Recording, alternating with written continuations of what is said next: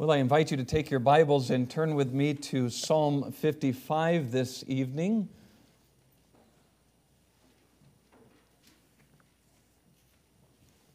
Psalm 55.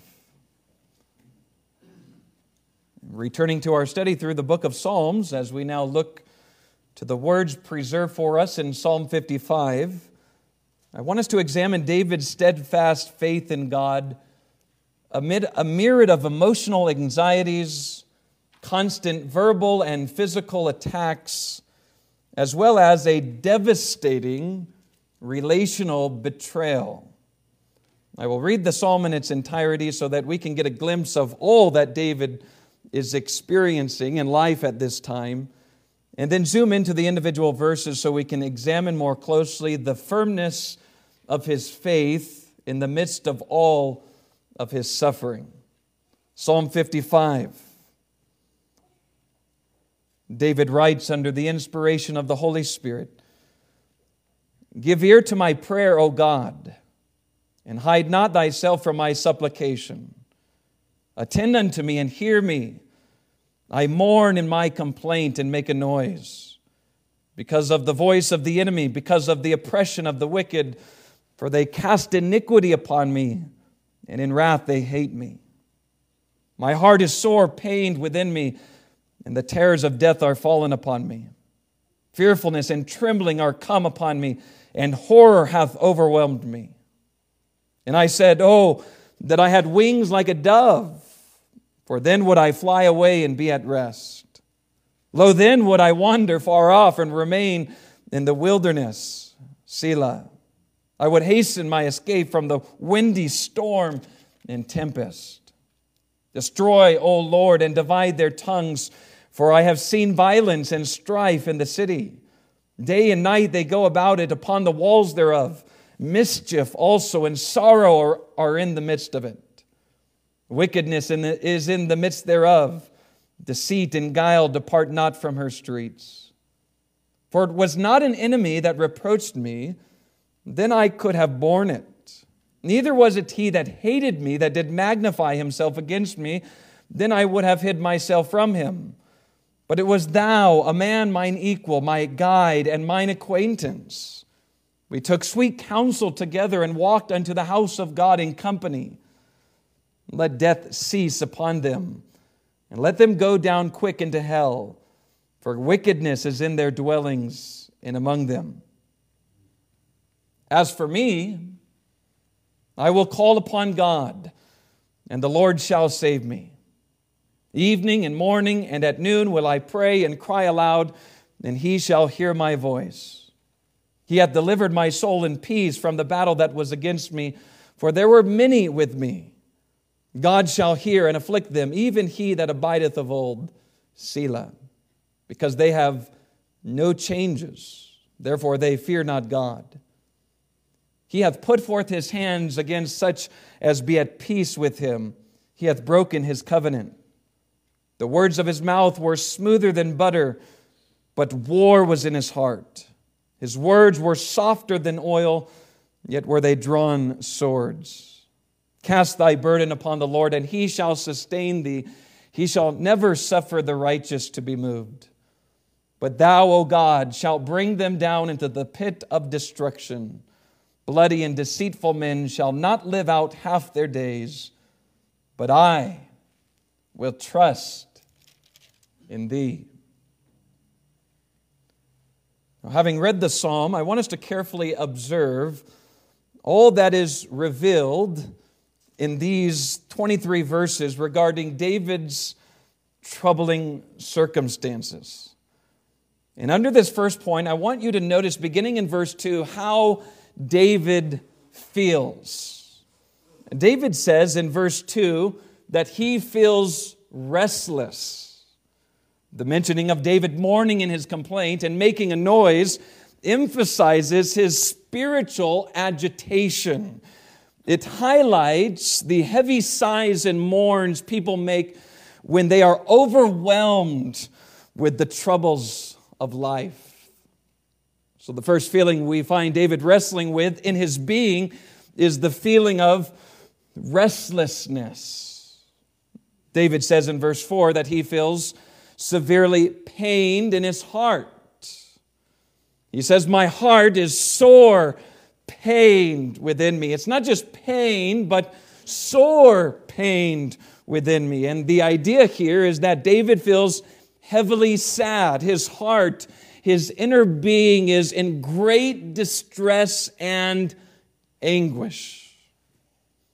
David goes on in verse 4 and says that he also feels terrified.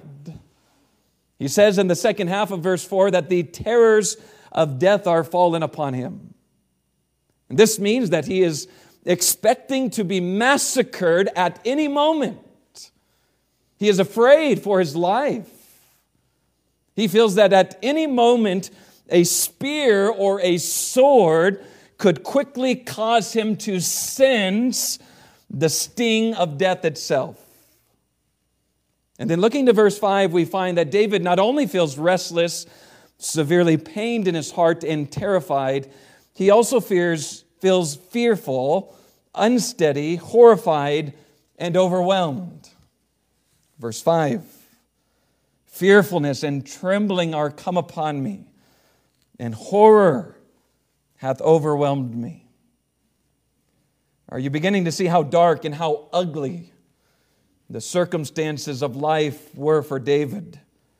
Are you beginning to see how miserable David feels among his circumstances? Now, it's important to keep in mind that what we read here is not fiction, but truth. David was a real man being disturbed by real feelings that were being produced by real problems from real people in the same world that we live in. What is said in this psalm is not some exaggeration that is poetic in nature, but the specific feelings of his heart that were brought about by the sour circumstances of life. As we go through this psalm and all the psalms, it's absolutely vital that we do not lose sight of this. What David experienced is very real. But wait, we're not done. We've not concluded examining David's feelings. Look at verses 6 and 8.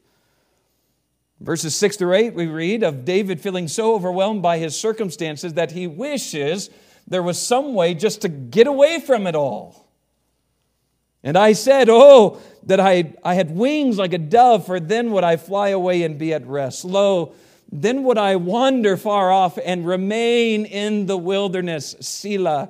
I would hasten my escape from the windy storm and tempest. He is in the midst of a hurricane. He's in the midst of a tornado, and it's swirling him around. And the desire of his heart is to escape the tornado, to escape the hurricane, and just be at rest. He wishes that he could have a little peace and a little quietness throughout his days. This is what David feels. He feels restless, severely pained in his heart, terrified, fearful, unsteady, horrified, overwhelmed, weary, desiring it for it all to be over so he can be at rest. And in the continuation of our examination of David's troubling circumstances, I want you to notice, second, what David sees. So in this psalm, we have a description not only of what David feels, but also of what David sees. Verse 9. Verse 9 mentions that David hears the divided tongues of men and sees violence and strife abounding in the holy city of Jerusalem, which, by the way, is to be the city where God is to be worshipped. David goes on and says, verse 10, that day and night ungodly men go about the city, and he notices that mischief and sorrow are in the midst of it. Wickedness is among the city of God, and deceit and guile depart not from her streets. In reading these words, I cannot help but see the similarity of what Jeremiah, the weeping prophet, heard and saw of his nation as he was ministering to the Lord, Lamentations chapter 3. Remember, Jeremiah said, mine eye affects my heart. Jeremiah says, "Mine eye runneth down with rivers of water for the destruction of the daughter of my people."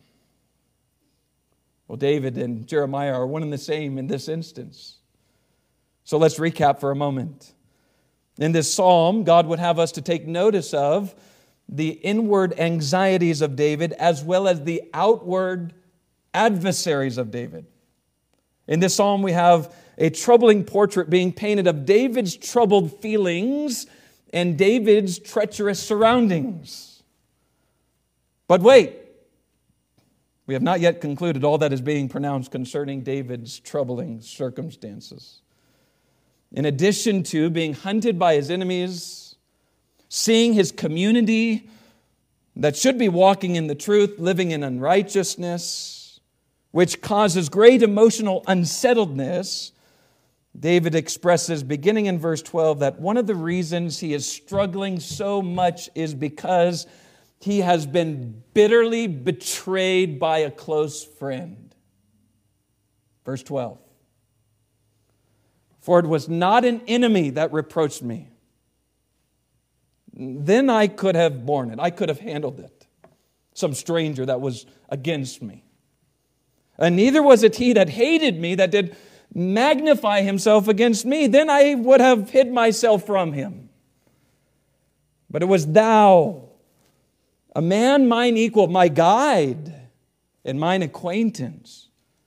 We took sweet counsel together and walked unto the house of God in company."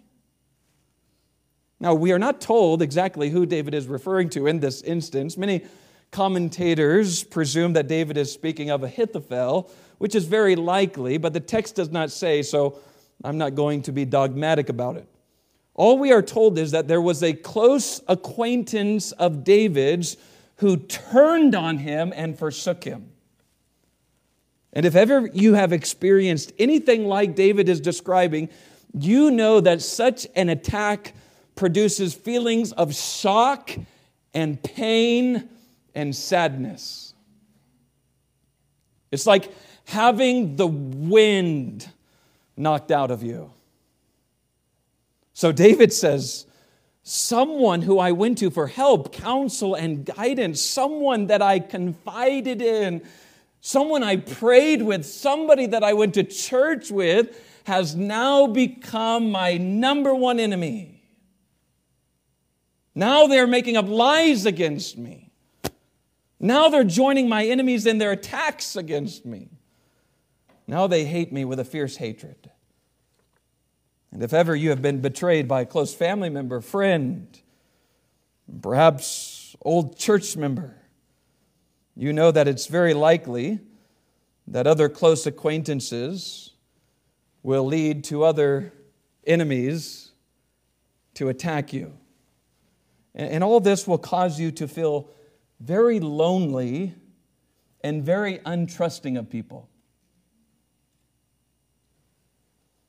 These are the troubling circumstances of David.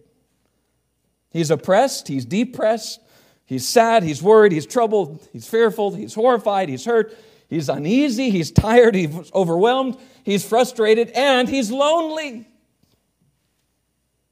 David is troubled inwardly and outwardly. He is being attacked on every side. Now, having observed David's troubling circumstances, I want us to notice now David's trusting confidence and commitment. This is point number 2. David's trusting confidence and commitment.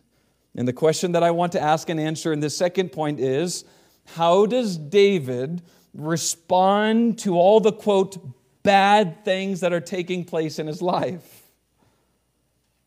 Well, it's obvious throughout the psalm that the primary thing David does is unburden his heart to God. The first and constant response towards his problems is, catch it, prayer. Verse 1 and 2. Notice what David does. In the midst of his problems, he says, "Give ear to my prayer, O God, and hide not thyself from my supplication. Attend unto me and hear me. I mourn in my complaint and make a noise." And then verses 16 and 17, David says, "As for me, in the midst of all my trouble, I will call upon God, and the Lord shall save me. Evening and morning and at noon will I pray and cry aloud, and He shall hear my voice." Now, notice once again that true prayer is not merely the articulation of words, but the pouring of the heart to God. We've been solidifying this fact in our mind throughout the whole study of the Psalms. What is prayer? We see it throughout Psalm 1 through 55, and then onward past Psalm 55. True prayer is the pouring out of the soul to God. True prayer is more than just asking God things. True prayer is unburdening the heart. It's the casting of our cares upon the one who cares for us. And by the way, in this example of David, we find that prayer is not a one-and-done activity, but a constant crying out to God for help. Do you see that? Evening and morning and at noon will I pray and cry aloud. And even in between that,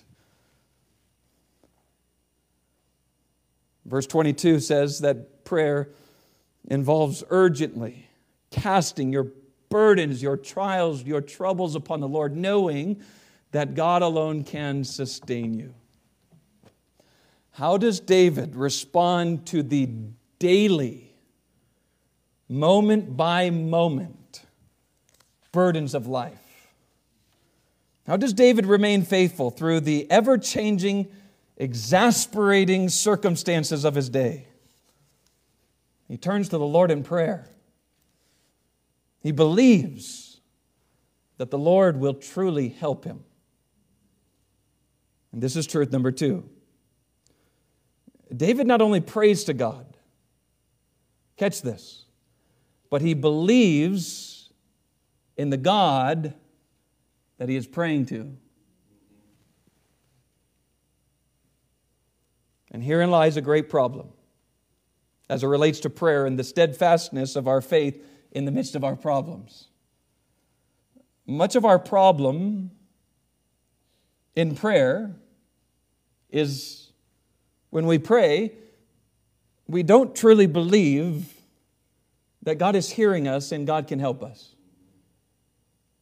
Now, theologically, we would never deny that God can help us, but sometimes when we pray and utter words, our heart is out of touch with the reality of His Word. We're not praying in faith.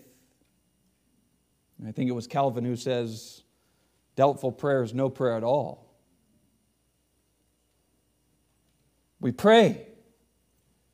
We do utter words to God, but our hearts, listen, our hearts cannot remain cold to who God is, to what He promised. Oftentimes we pray and then go on living as if we need to take matters into our own hands. But this is not how David responds. David prays, and in his praying, he fully trusts that the Lord will be his help. He has stayed upon Jehovah. Hearts are fully blessed, finding, as he promised, perfect peace and rest. He knows every joy and trial falleth from above, tracing upon his dial from the Son of Love. David really believes that God is going to fight his battles for him. He's confident that God will judge his enemies in His own timing. He's truly persuaded that God, listen, that God is his closest friend, and God will be his refuge and strength during his time of trouble. Are you listening? When cast into darkness, David still has a light. When abandoned by all, he still has a friend. When shaken to the core, he does not feel alone in the world. And David does not abandon his God, nor does he try to find peace in the physical things of life. We do not find David saying I'm so stressed, I think I need a counseling class. We do not find David saying, I'm so troubled, I think I need some antidepressant medication to help me handle all my problems. Pills are the only solution for me. And David does not say, I'm so down that I need to go to the bar at happy hour and drink down my sorrows. David does not say, the only way that I can handle this is by numbing my mind through social media. I need to spend less time with God in prayer, in the meditation of His Word, and I need to be around God's people less. I'm going to be a little pointed here. I hope the Lord will give me grace to say it. I hope the Lord will give you grace to hear it. In light of what we read in Scripture. Listen, most of our, quote, troubling circumstances don't even closely relate to what David went through. Yet we allow our circumstances to keep us from worshiping and serving God faithfully. And not only that, but we foolishly excuse and justify other professing Christians from faithfully worshiping and serving God in the midst of their distressing circumstances. Come on, think about it with me now. Does God's Word meet us where we live in life or not? Did David live in a different world we live in? Did he have a different God than we do? Are you sure he was an Old Testament Christian? Didn't the gods change somehow when you turned to the New Testament? That's what we're led to believe. Jesus Christ is the same yesterday, today, and forever. The God who was is the God is. And Paul tells us that these things, speaking of the Old Testament Scriptures, these things were written for our admonition. These things, Psalm 55 was written for our learning, praise be to God. So, back up, look at Psalm 55. What does it teach us? Number one, it teaches us that life is not a bed of roses. Oh, well, we just had Valentine's Day and my spouse put rose petals on my bed. One day a year, maybe. For an hour, maybe. But life as a whole is not a bed of roses. What does Psalm 55 teach us? Let's bring it down to realism here. It teaches us that life is full of difficulty. It teaches us that in life we will have tribulation, just as Jesus said. In this life we will be troubled on every side. It teaches us that life is full of storms, battles, troubling circumstances, and yes, even betrayal. If you think that living life in this world that has been cursed by sin is going to be easy and fun, then you're going to be deeply disappointed. You're going to be constantly depressed, really. And likewise, if you think living for Christ is going to be easy and fun, you are going to be persistently discouraged. What's fun about being hated by others? What's fun about being betrayed by family members and friends? What's fun about seeing the nation that you love forsake the way of God? What's fun about seeing those who used to worship with us misrepresent us, slander us, and want nothing to do with us? You thought being a soldier for Christ is going to be stress-free? Think again. We're in a world filled with war, spiritual war. And the war is against the world, Satan, our flesh, and often the consequences of our own reckless decisions. What does Psalm 55 teach us? It teaches us that life is full of problems. Life is full of trouble. Life is full of heartache. Life is full of pain. Well, that's an encouraging truth on a midweek Bible study, isn't it?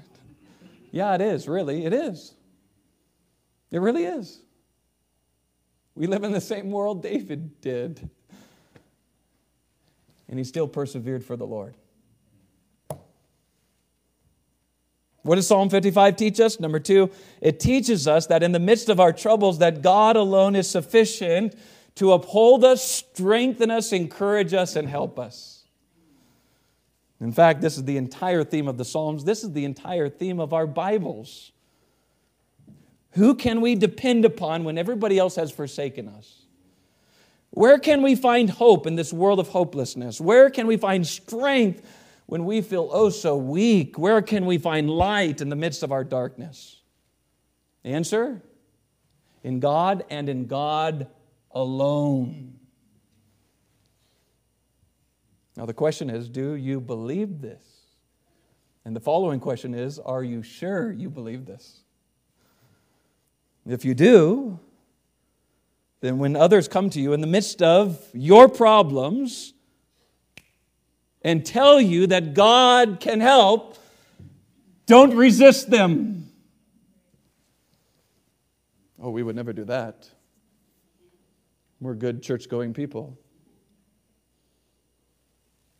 Now, I say this because sometimes when the distressing circumstances of life overwhelm us, we allow our circumstances to set the tone of our life. We grow to be more faithless, fickle, and unfaithful in our walk with God, and we respond to those trying to encourage us in the Lord by saying, I'm just going through something right now. Once things settle down in my life, you can expect me to be more faithful to God, but now is me time.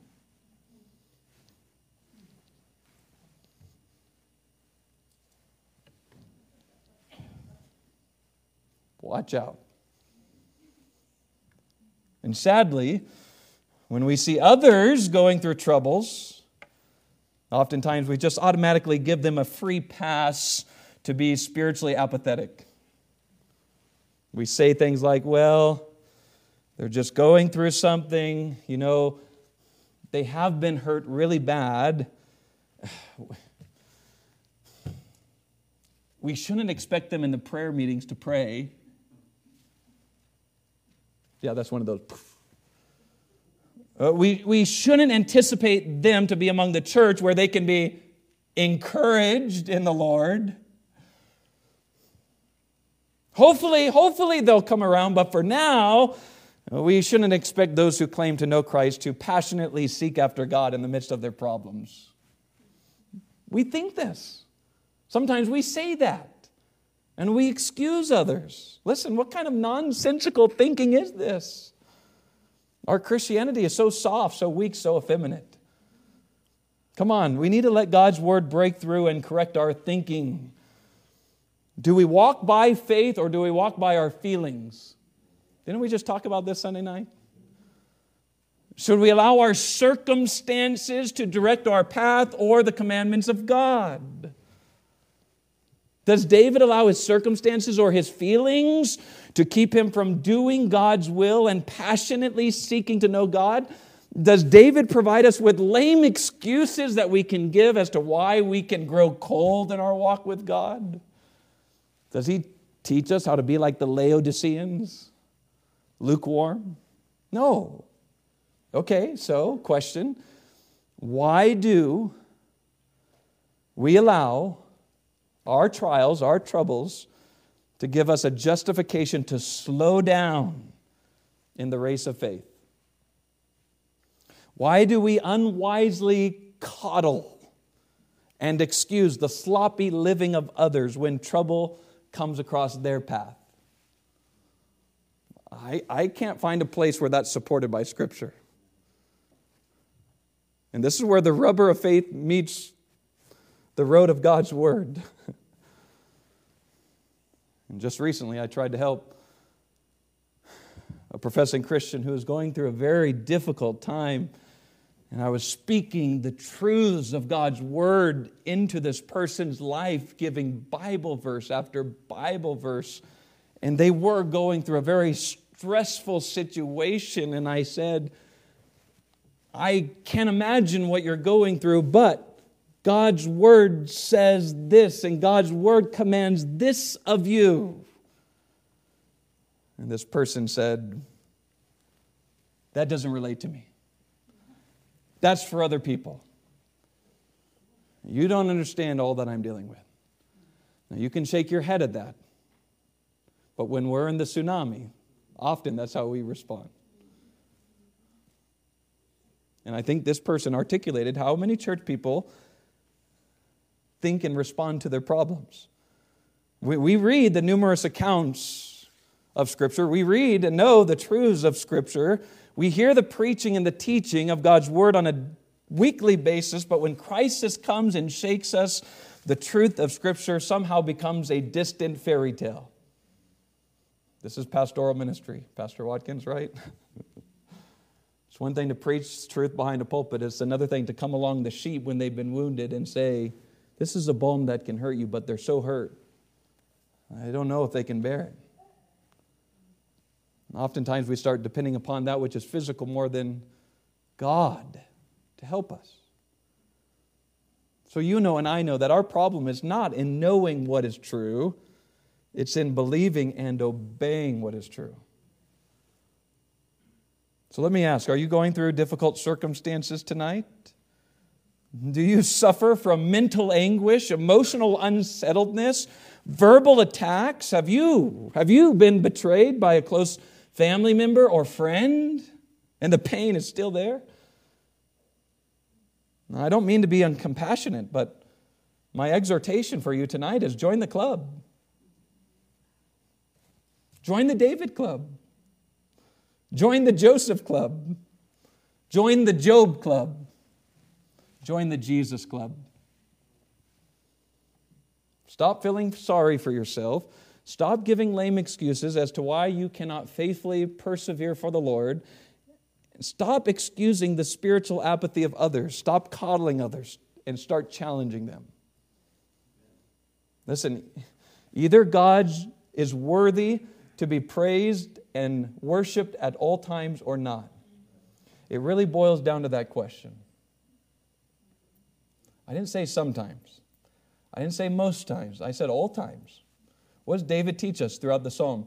God is worthy to be worshiped, to be loved, to be adored, to be praised at all times. Not just when things are going well, but when things are upside down and inside out.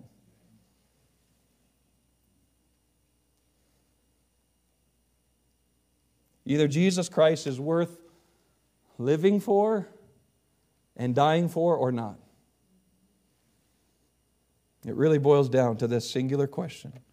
Now, I'm not saying that there are not real legitimate things that sometimes prevent us from worshiping and serving God as we should or as we normally would. I'm saying in our normal day-to-day trials, we must not allow our circumstances to keep us from our steadfastness. All right? If your leg is chopped off and you have to go to the ER and it's time to go to church, I'm not talking about that. You better be in church or you're going to be an apathetic, lukewarm Christian. Because the Bible says, Hebrews, not forsaking the assembling of ourselves together. Deal with your broken leg later. Seek first the kingdom of God. I'm not talking about that. Come on, you know I'm not. I'm talking about the normal trials that often shake us from our commitment to Christ. And one final thing, as I look at Psalm 55 in its entirety, do you know what I see? And let me put it this way. Do you know who I see? I don't see David. Remember, put on the gospel goggles, the gospel glasses, and read it, looking to Christ. I don't see David. I see our Lord and Savior. David is only a picture of Jesus Christ. So let's think of Him for a moment. What do we know of Christ, our Savior, our Lord? Christ came into the world to seek and to save that which was lost, and the world hated Him. He went to His own, and His own received Him not. They said He had a devil. His own family members would not believe. And what did Jesus experience for the sake of our souls? He experienced sorrow, grief, emotional pain, physical pain, sadness, tiredness. Jesus felt every emotion that David felt and we feel. Yet He was without sin. And on His journey to the cross, Jesus felt overwhelmed, frustrated, burdened, distressed, and lonely. And like David, Jesus was bitterly betrayed by one of His own disciples. Yet, joyfully, faithfully, perseveringly, Jesus endured, receiving strength from God for the sake of our souls. And do you think Jesus knows anything about what we go through in life? More than you know. He does. So the final thought I'm going to leave you with tonight is this. If Jesus would endure such agony for us, can we not endure a little agony for Him? If Jesus endured the cross to give us life, and life more abundant, life eternal, can we not take up our cross and follow Him faithfully, showing others that He alone is worth living for?